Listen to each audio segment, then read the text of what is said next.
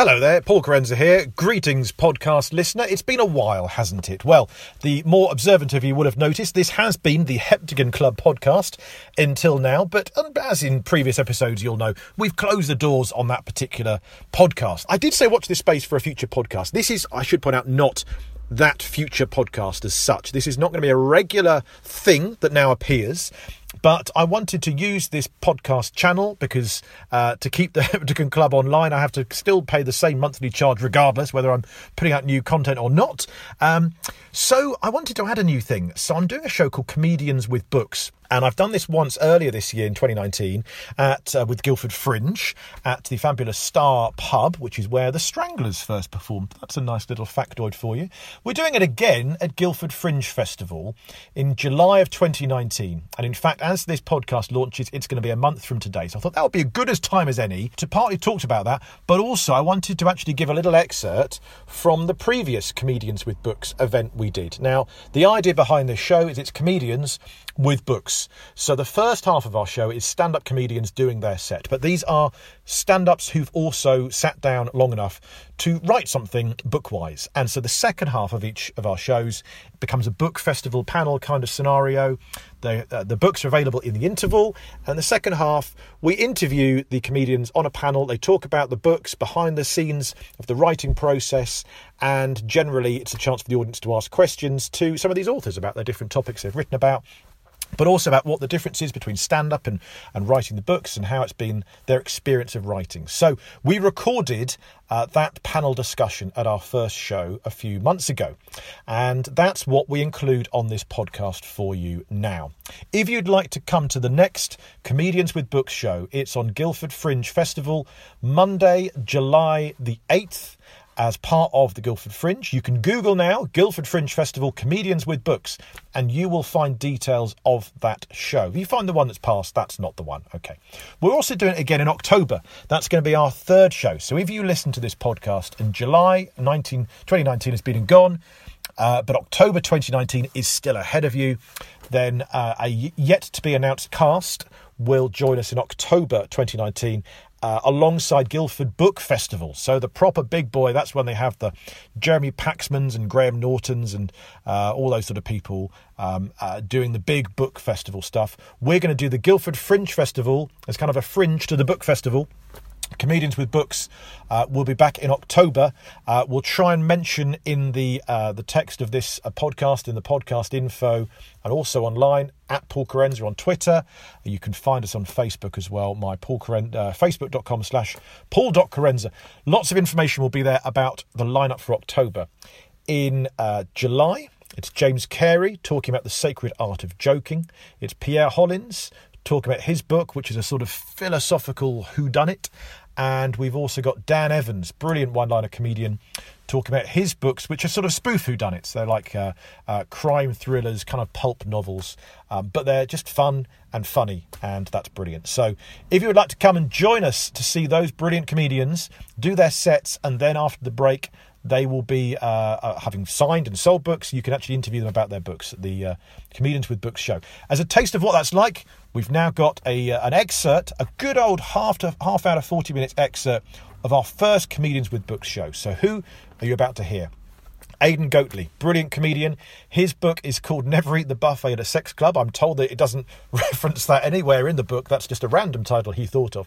And it's excerpts from his stand-up shows, including the brilliant 10 Films with My Dad, which he talks a little bit about in the discussion to follow. We've also got Rosie Wilby, who's done her book Is Monogamy Dead, based on her stand-up show as well, The Breakup Monologues, and she's got a podcast as well. You can find that. It's a brilliant one. So her book Is Monogamy Dead. And then Matt Parker, the stand-up mathematician, his brand new book, which was out on pretty much the day that we recorded this at the previous Comedians with Books show. It's called Humble Pie, and it's all about mathematical errors which make things go wrong in the world. And he does in his book discussion reference a few things that he mentioned in the bit we didn't record, in his stand-up sort of set in the first half. So only once or twice you'll hear something that refers back to a thing in the previous half. It doesn't ruin the enjoyment of what's to follow. Hope you enjoy it. I'll pop up again halfway through and also at the end with another little plug for stuff I've got coming up.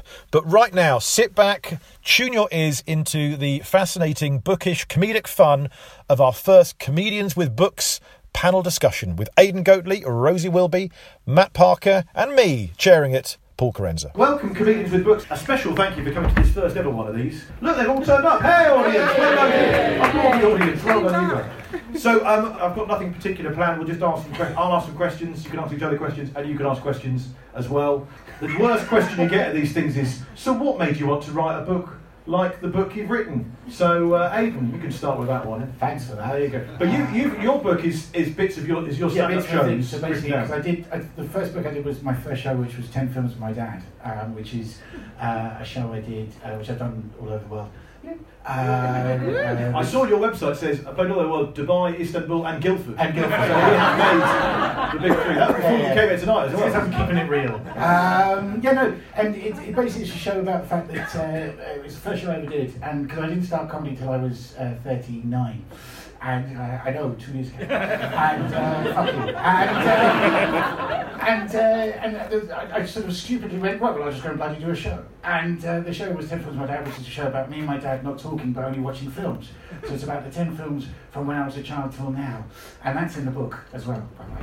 And so I put that in there. And then The Joys of Retail, which is another show because I did a media degree, so I spent all my life working in retail. And which is great. And yeah, there's lots of other bits and bobs. I just thought, well, I'll shove them all in, and then hopefully at gigs people will buy them. So was it that thing that you'd done the shows, you'd done the festival, done Edinburgh and toured it a bit, but then you kind of don't want to sort of say goodbye to the show yet? Well, I'm still doing 10 films now, 10 years later. So I've got no excuse whatsoever. So people turn up for that one.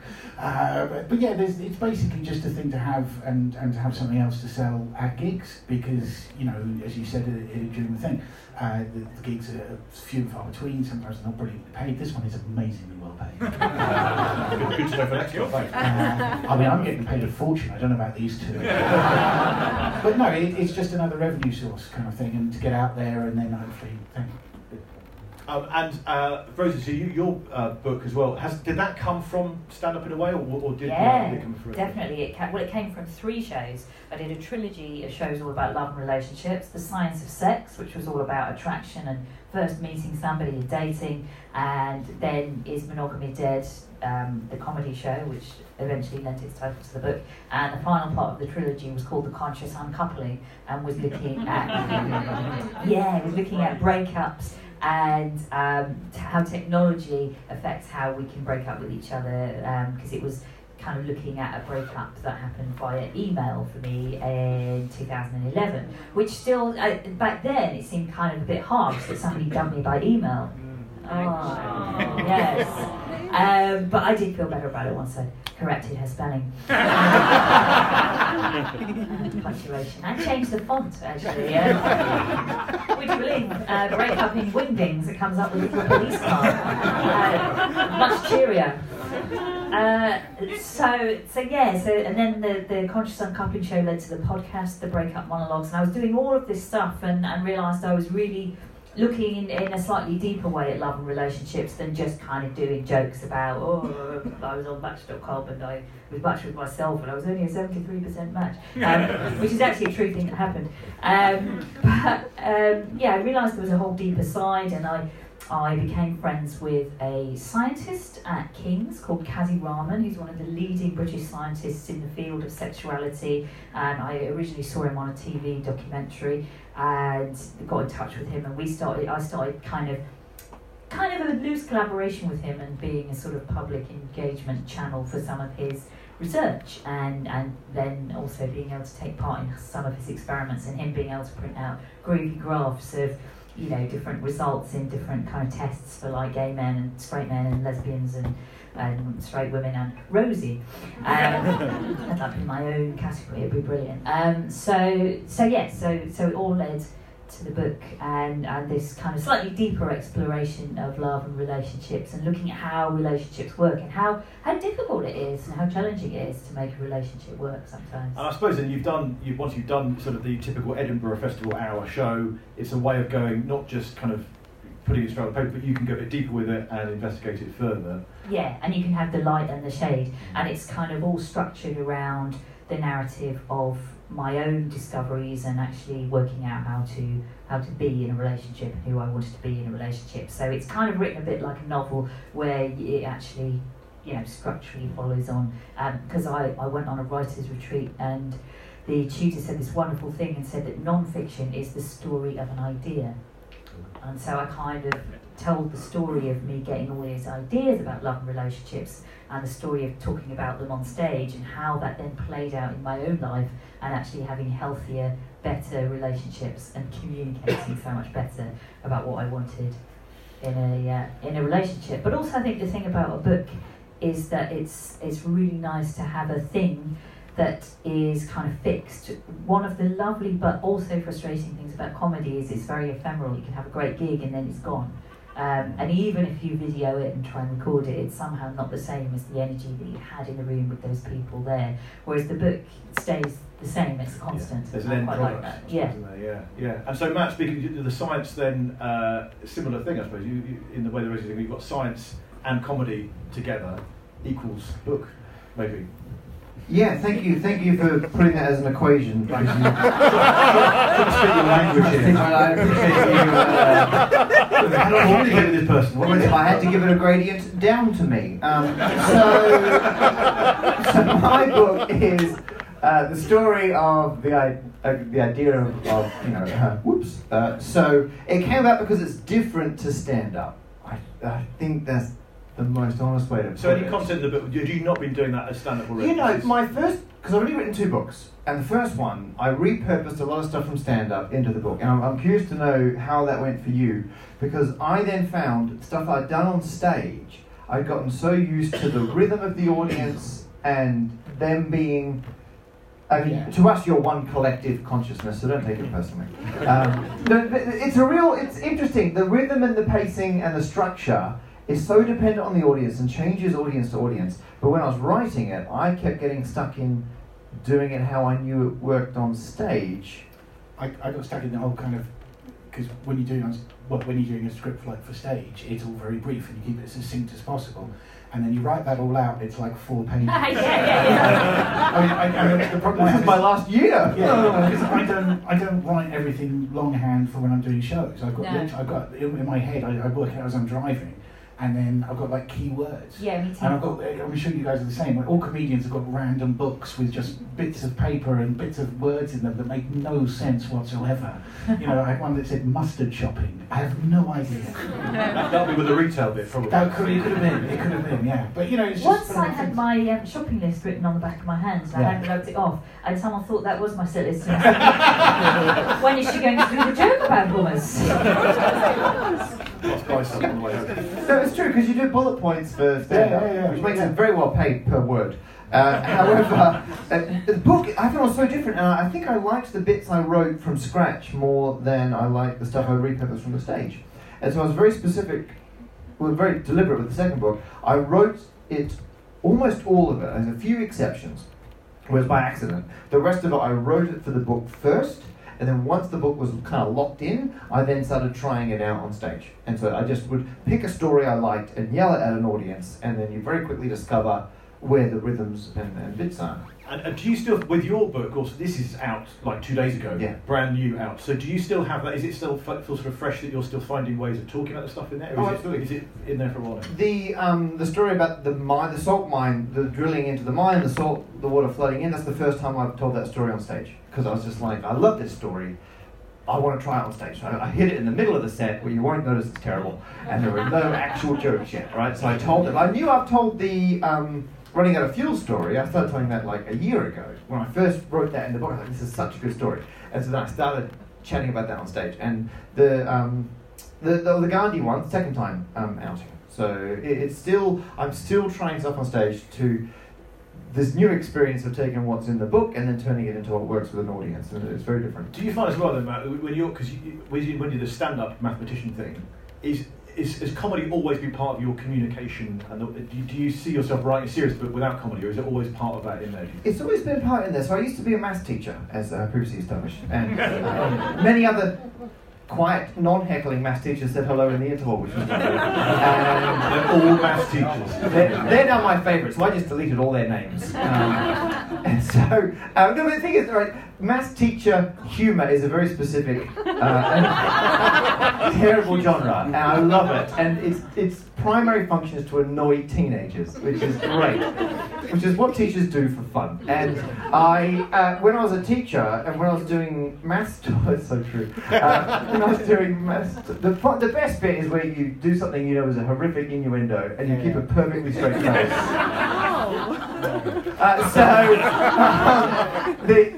The looks of recognition. Every time I had to get an assignment handed in, I would write on the board, hand in, and I would abbreviate it ASS. And I'd just write that on the board and go, okay, hand in ASS, everyone, hand in assignment, everyone. They'd all giggle at the abbreviation. I never broke character. So with teenagers, the moment they think you're trying to impress them, it's all over. And so the comedy stuff, you got to entertain them despite themselves. So I still do lots of shows for teenagers, but it's a different. It's very similar to stand-up, but without the jokes, I guess. It's weird. And I guess in that environment, they have to be there, do they? Well, this is it. It's great. There's an audience who are obliged to be there. And, I mean, so who was I talking to who came to the Reading show? Yeah, you don't recall laughing at all, right? But I did laugh. you did laugh. Yeah. I don't know about the kids. Not about the kids, exactly. Oh, yeah, most of us were teachers. No, the reason I liked the book was stand-up. As you kind of noticed, I've got a bait and switch career model going on where I will promise comedy and then audience show up and then I hit them with maths instead, which I think is hilarious.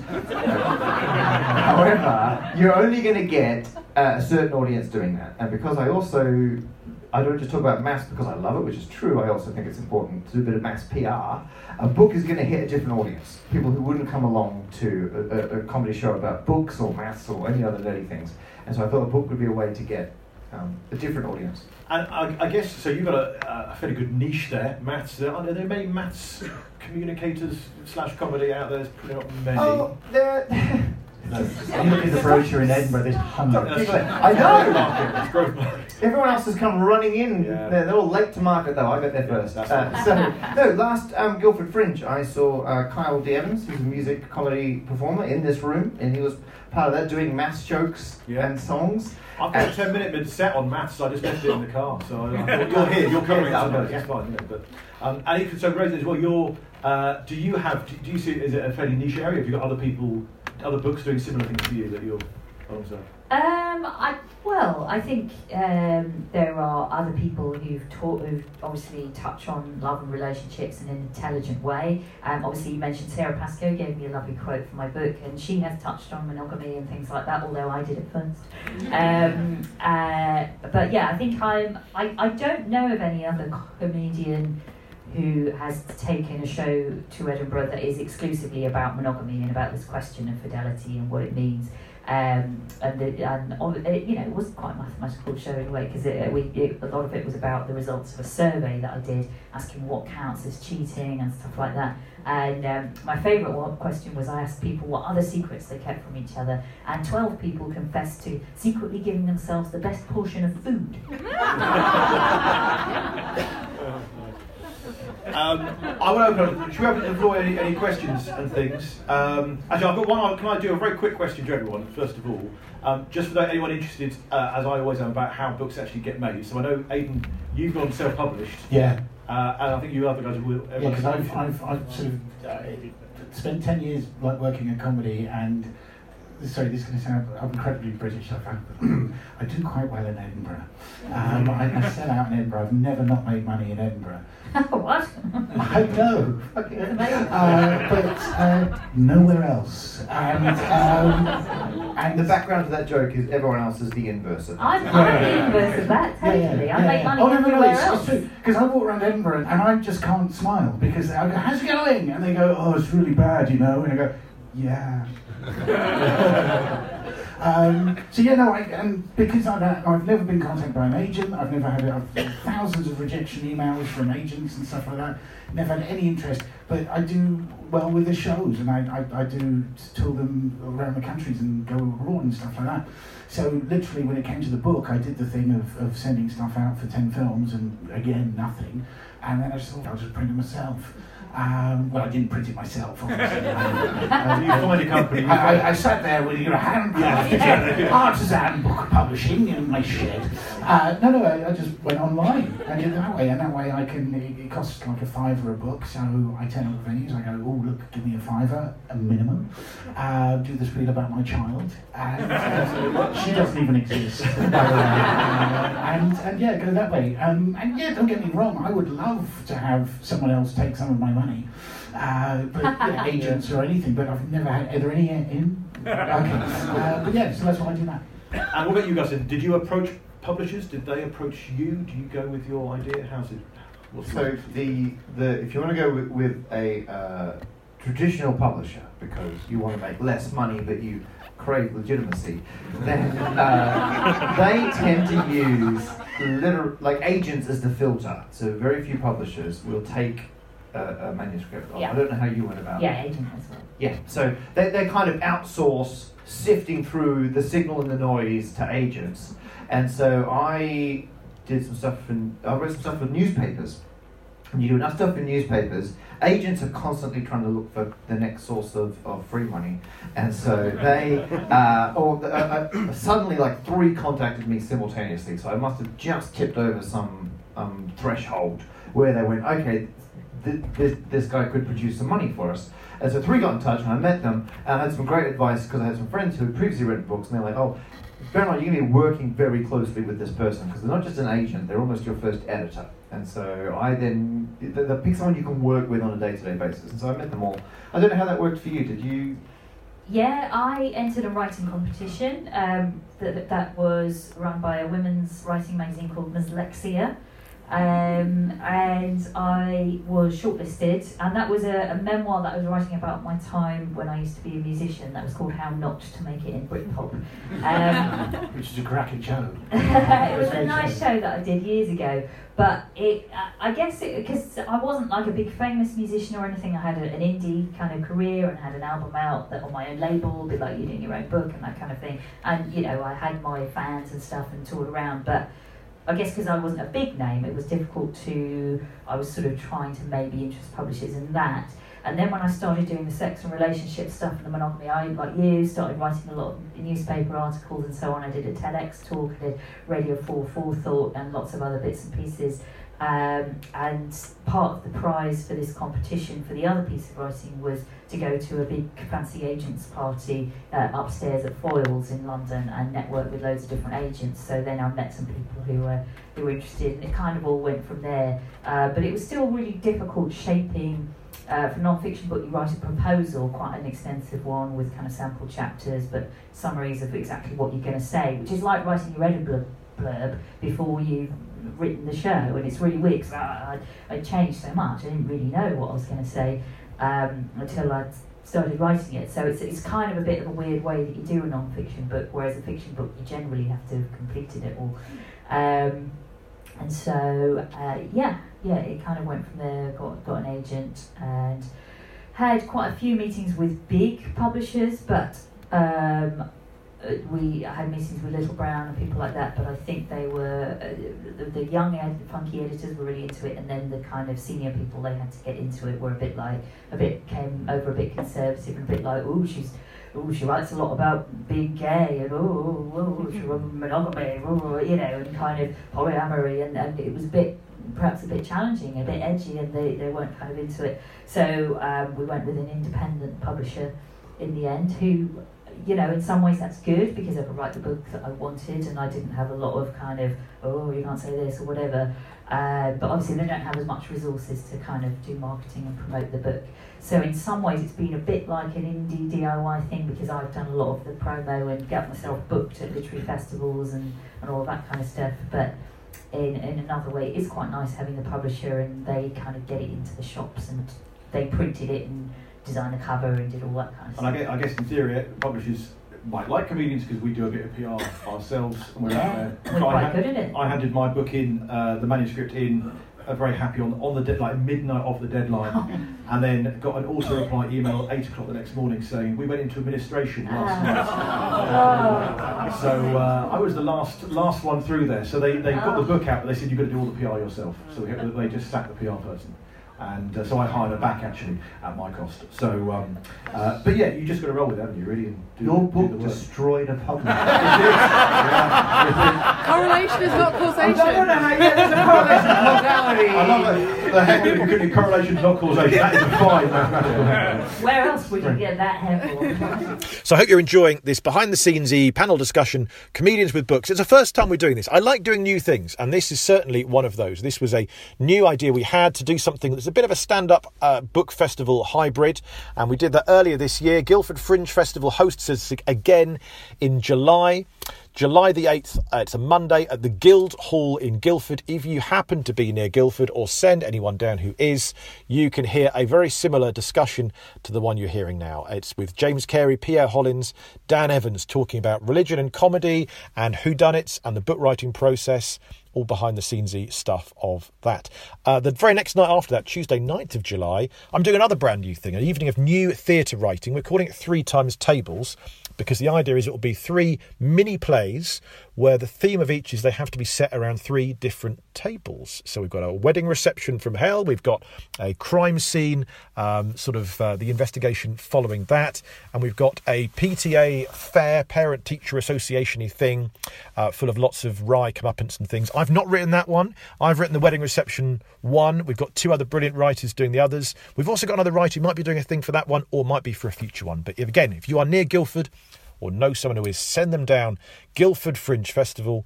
So on Tuesday the 9th of July will be 3 times Tables at the Star Inn. That's the evening of new theatre. But the night before, Monday 8th of July, Comedians with Books. And we'll go back to the discussion of that in just a moment, hearing questions from the floor. Other stuff I'm up to at the minute, I've just started a new blog. I did this thing called a Yule blog before. I mentioned it on the Heptagon Club podcast here before. And I've kind of converted that blog. It's the Kneel Down Stand-Up blog. If you Google Kneel Down Stand-Up, you'll find it. Into a writing blog. So it's me more looking at writing and skeleton structure of story structure. I'm kind of fascinated at the minute by those building blocks that make up the stories of books and films. There's loads of story experts who've looked at this stuff, like Blake Snyder, John York, Joseph Campbell, Christopher Vogler. If those names mean nothing to you, but you're vaguely interested in writing story structure, then it's worth a little look into those things. But I'm going to be blogging from now on about some of those people, some of their theories, and just those building blocks that make up stories we see all the time on TV and on the cinema screen. Maybe with a view one day to writing a book of my own about something like this too. I'm still pondering how that might look. Other stuff going on at the minute. I've got a couple more children's books out later this year. Joe's Bros and the Bus That Goes is available for pre-order. That joins Noah's Car Park Arc and Moses and the Exodus Express. The Guildford Fringe Festivals are coming up, plus loads more comedy events. I'm open for bookings as well if you'd like a comedian at your place. If you've got a venue going, August is nice and quiet, November's a bit quiet too. Otherwise, it's pretty busy between now and the end of the year. I think that's the main stuff going on. Otherwise, find us back on Twitter at Paul Carenza, on Facebook, Paul.Carenza, facebook.com/Paul.Carenza. And as for this thing, that's the other thing I want to talk about, what to do with this podcast channel. I'm going to kind of convert it into this thing of a podcast channel. I don't know if anyone really does this. Normally a podcast feed is just one podcast, but I've done the Heptagon Club. I'm still kind of paying Podbean every month to host it here. So I thought rather than let that just be the end of it, I'll just keep adding some stuff here occasionally, like this Comedians with Books excerpt. And there will be a new podcast arriving at some point. It might not be here, though. I might signpost it from here because for various reasons it might be hosted by someone else. I'm looking at working with a couple of different organisations. I won't say which yet because I don't want to jinx it, but I've pitched around 3 or 4 different podcasts that we're talking to people, very famous organisations and broadcasters that you may or may not be familiar with, who would maybe be doing a Paul Carenza podcast of sorts. If that happens, you'll be the first to know about it. I'll mention something here, signpost to you it, elsewhere. And in the meantime, I'll use this particular feed to just add stuff like this, Comedians with Books, book panel excerpts. So in fact, the one we're going to do in July with James Carey and Pierre Hollins and Dan Evans, July the 8th, we'll record that, hopefully, if they all consent to that. And then we'll put it out again ahead of the October one, ahead of the October Comedians with Books event. So you will at some point, if you can't make Guildford Fringe Festival, you will hear the Comedians with Books panel discussion. You won't hear the stand-up sets. You've got to come down to hear that. But yeah, get down if you can. It's going to be fun. We're at the Guildhall, Monday 8th of July. And be great to see you there. So Google Guildford Fringe Festival, Comedians with Books. Right now, though, back to the first one we did. Matt Parker, Aidan Goatley and Rosie Wilby. Take your questions from the floor. We should open up to the floor. Any questions? Put your hand up and then just heckle. Yeah. Matt. Claire. Is your book... I'm going to try and stitch you up. No. Is your book about mathematical mistakes born from your own journey through mathematics and book writing? That's a good question. So, if you missed it, it's... Matt, your book's amazing. Is it about mathematical mistakes born from my own experience? Is it? Is it? That's the question. Okay, so good question. Sort of. So I've put in... So when I was writing a book about maths mistakes, a lot of mathematicians would say, is it going to be like when this proof ended up having a flaw in it or this and that. A lot of like quite niche, like genuine mistakes within specifically research mathematics. And I've actually stayed completely away from that. I was going to put in one as an example what I'm not writing the book about, but then in the end I decided not to worry, and so I ended up just collecting applications of maths that have gone wrong. But I did want to have a human aspect to it, because otherwise it would just be a random collection of stories. And as you were saying about a book where you go try and put it into this structure, it's the story of a concept, it can't just be funny thing, and like then they're categorized, but there's no overall thing. So I had to put in, me and, things I've been through, and so some things are mistakes I've tried to fix. So, I don't know if you noticed the football signs for football stadiums in the UK, stadia, they have the football is wrong.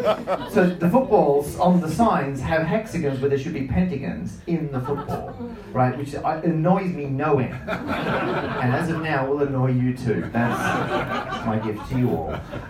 And so I started a parliamentary petition to fix this. Right? I got like 20,000 signatures. The government had to respond. I won't give you any spoilers. You can look it up. But they haven't fixed it. No. So it got to Parliament. It got to Parliament. Yeah. I got a response. The Department for Transport have officially given me government communication saying they don't believe UK street signs have to be geometrically plausible. I'm paraphrasing that. They're my words. But yeah. And then also, so there's stuff that I've done like that, right? But there's also mistakes that I've made. I'll try to put examples in. And so famously in a very small niche demographic, I do a lot of YouTube videos, and so I did a YouTube video about when I was trying to find a mathematical thing with certain properties. For those of you who want the details, it's a magic square, so a 3x3 grid of squares where they add to the same amount in rows, columns, and diagonals. But no one has ever found one where it's a 3x3 magic square where all the numbers are square numbers. I'm like, how good is that? Right? So I was like, well, I'm going to give it a go. I didn't find one. But I made this video with someone else about my attempts to find it and the closest I got, and the spirit was giving it a go. Like, I knew I wasn't going to succeed, because actually I knew people had checked up to into the billions, so I knew I wasn't going to find one. But I wanted to see how close I could get, and it was a challenge. And a lot of people in maths think that maths is all about getting the correct answer. And it's not. That's almost a byproduct. Maths is trying and being wrong, and then trying and be a bit less wrong, and then more wrong, and then you converge in on the least amount of wrong. And I want to do this as an example, but then the person making the video decided to name the magic square after me because it was terrible. And so he's like, what's it called? And I said on camera, I'm not calling it the Parker Square, because everyone will be like, ha ha ha, Parker Square, that's when your best is not just good enough, right? And so he's like, okay, I won't make a big deal of it. And then he named the video the Parker Square. He released a range of t-shirts, and people show up at my shows now wearing the t-shirt. So I put that, so I tried to put, again, it's So I can see now, the question makes sense in terms of, were you drawing on that experience when going mathematical disaster rather than success? Although to be fair, I actually got the publisher signed off on the book from the proposal like a couple months before that video happened. But now lots of mathematicians who now know me from getting this thing not fully right, think that is what started the book, but it was a happy convergence. I like the idea. That must drive mathematicians mad. Like things not being like it's not 0 or 1. It's like it's We kind literally also like through the today. first 3 rows were all going, yes, and everyone behind me going, oh, fucking hell. Literally today, we had the first person who found 3 cube numbers which add to 33. No one ever found that before. Searching for decades, today someone found that solution to the problem. Isn't that amazing? I didn't know they were looking. I think I saw it on the front page of the Times. I think big stuff after Brexit. What? No one else finds a solution to that. Can maths fix Brexit? I wonder, is there anything that's no? So no, my publishers were like, your book's going to come out on the 7th of March. I was like, that's very close. This is like months ago, very close to the deadline, right? And everyone's going to say, hey Matt, can you talk about the terrible numbers behind Brexit, right? And they're like, oh yeah, great, brilliant, we'll do that. I'm like, no, I'm saying don't do that, right? And so no, No, fine. Not yet. Not yet. Any other questions before we wrap up? Any other questions from the audience at this point? Just put your hand up. We can't see into the void too well, so. My next show? Is that I can tell you about that. Yes. There you go. No, I was going to say, if you please, I was just selling myself anyway. But I'm doing a new show called Happy Britain. I'm going to all 105 counties, the Google Centre of all 105 counties in the UK, to find the nearest person to that and ask them what makes them happy. Yeah. Well, you have a new set list tattooed on your hand. Yeah, this actually says hummus. Always hummus. Well, this isn't actually a tattoo, this is his Sharpie. I didn't actually even look at it because there's a bit there that I missed that was very, very funny. I'll never know. I didn't do that bit though, did I? No. Well, it's Guildford. They all very. Oh, that's a good point, actually. Lovely. Too soon. On which list, we should expand on that question. What's next for each of us? What's next? Writing things, stand-up things? Well, no, I'm obviously I am doing this tour of Happy Britain Part 1 is in Edinburgh this August, and then in September I'm going to all 105 counties in the UK, including like Orkneys and Shetland. I'm doing it on a motorbike because I'm having a midlife crisis, and my wife said you can't. Well, basically what it was is that if you Google a county, it will come up with a completely random place depending on whether you've been anywhere near there or not. So you'll see the maths guy going, oh. I was going to ask, what is the Google Centre? Listen, get your phone and just type in a county, okay? And I for example, I typed in Somerset was the first one I came in, and it came up with a place called Western Zoyland. Which I know, I've never heard of. So I clicked on there and it said Western Zoyland is most famous, of course, due to Judge Jeffreys and the Bloody Assizes, right? Which I didn't. So I clicked on that and it said everyone knows about Judge Jeffreys and the no. Anyway, there was the Duke of Monmouth in 1685 revolution started in Western Zoyland. I'm kind of nerdy like that, so I thought, oh, this is quite interesting. And then I sort of thought, well, what would be interesting, because everyone's talking about Brexit, and also the fact that you just can't get, do we live in a bubble, or is everything actually okay? So I thought, well, I'll go and ask what makes people happy, and I've done a bit already. I'm in Belfast in April, going to all counties in Northern Ireland. For example, I went to, this is true, I went to Hampshire, sent me to a place on a roundabout outside a shop called Tropics. Which I thought, oh, someone knows this. And under the rules that I've set myself is that I have to go in and find the person, and just the first person.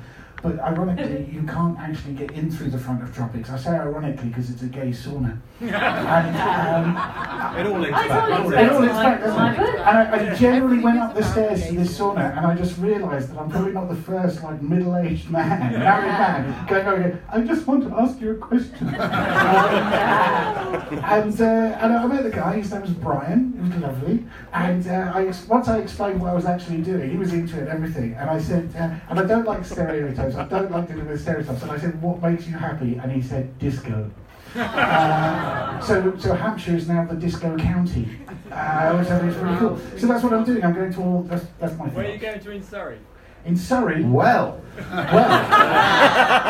don't know if anyone has ever left the wrong side of Woking Station and walked south 2 streets. Yes. But you've been to Surrey. Yeah, right there. That's whether now on the phone. I think Google Maps might be different on the phone. Right? Yeah, and it's different for everyone because some people get the same thing. So if you've been to different places, your phone will know where you've been. If you haven't been there, some people will get Western Zoyland and Somerset, some people will get other places. I know it's good, isn't it? I've wasted so much of my life at Woking Station.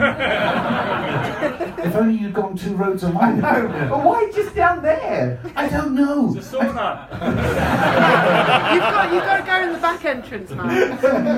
There is a recurring theme. But anyway, so that's what I'm doing. So that's what's next for you, which may be a book as well. It is a book, yeah. It is a book. No, So I did a crowdfunder and I raised $4,500, which I've spent on petrol. And there's I'm doing a lot. I should mention that we've got sponsorship from Calm. Well, not sponsorship, but we're partnered up with Calm, which is the campaign against living miserably. And because while I want to sort of talk about happiness, I just want to start conversations as well, which is what they want to do. And they do a lot of work with suicide and suicide prevention. So we're going to be going around basically starting conversations and telling the positive stories that are out there. So there we go. Well, fantastic. You didn't applaud until I mentioned the charity.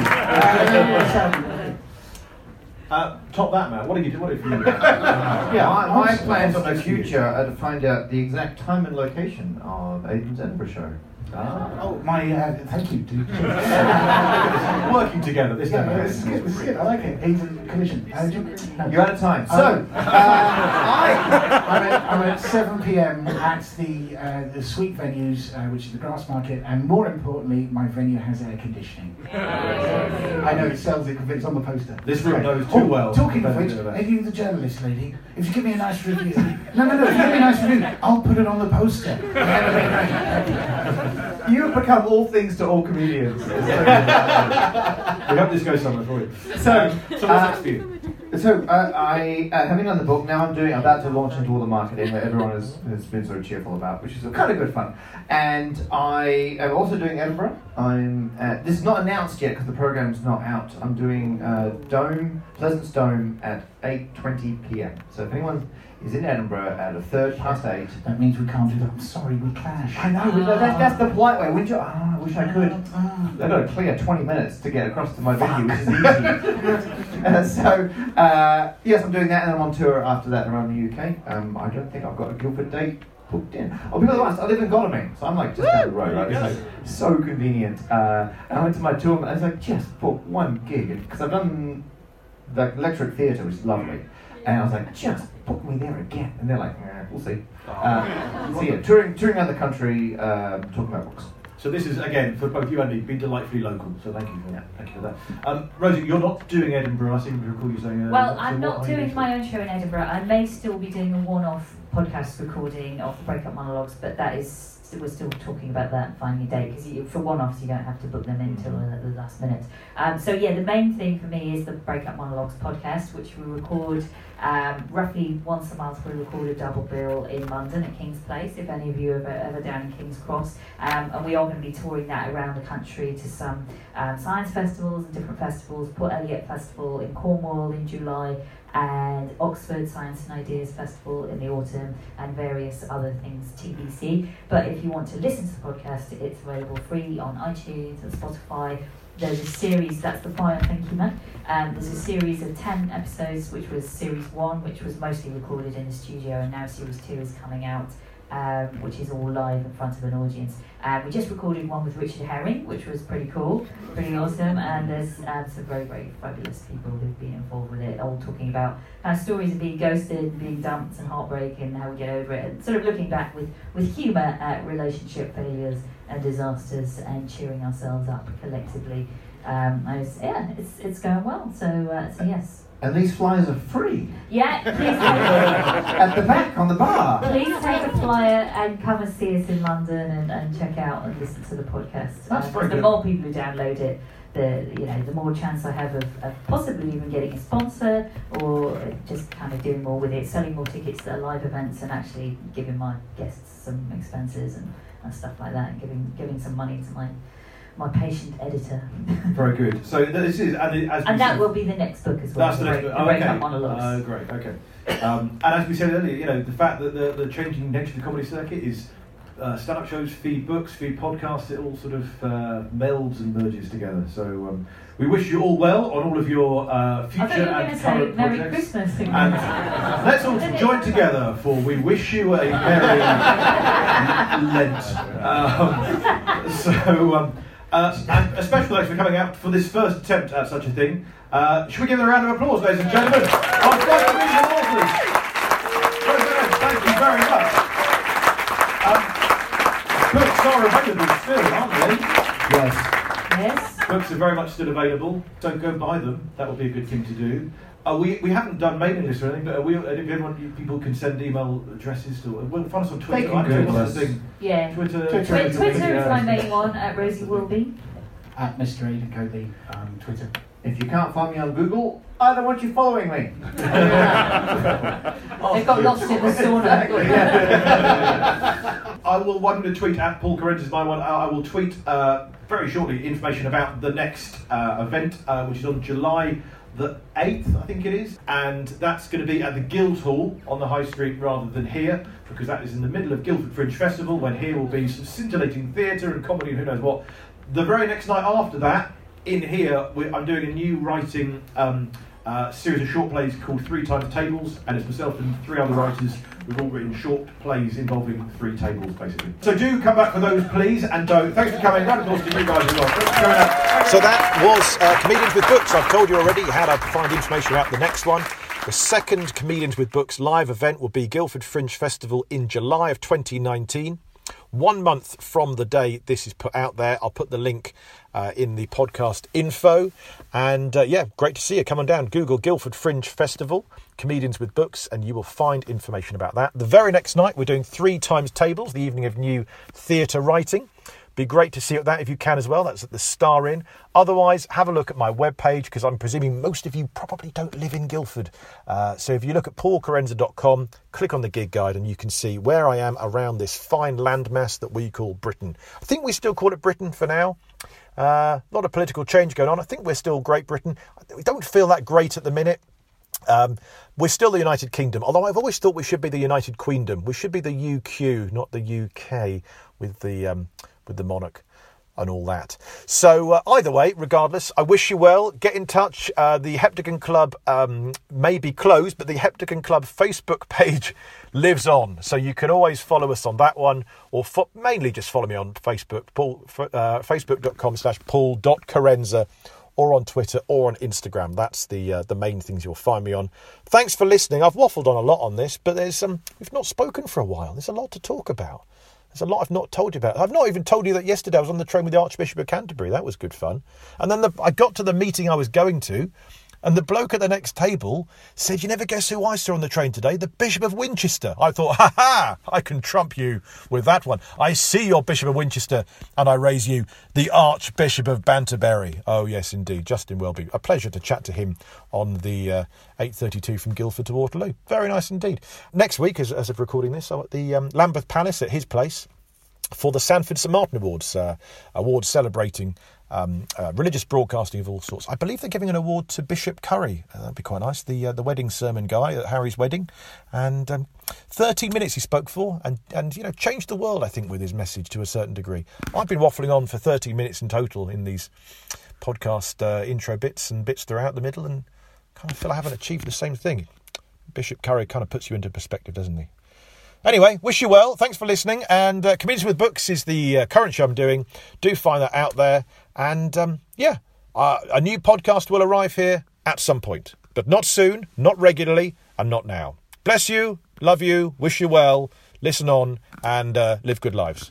Oh, there's no theme music, by the way. I should have said that. It's not really a proper podcast, this. So this is just a collection of words. But isn't everything, really, apart from music? That's not. This is Paul Carenza saying goodbye for now.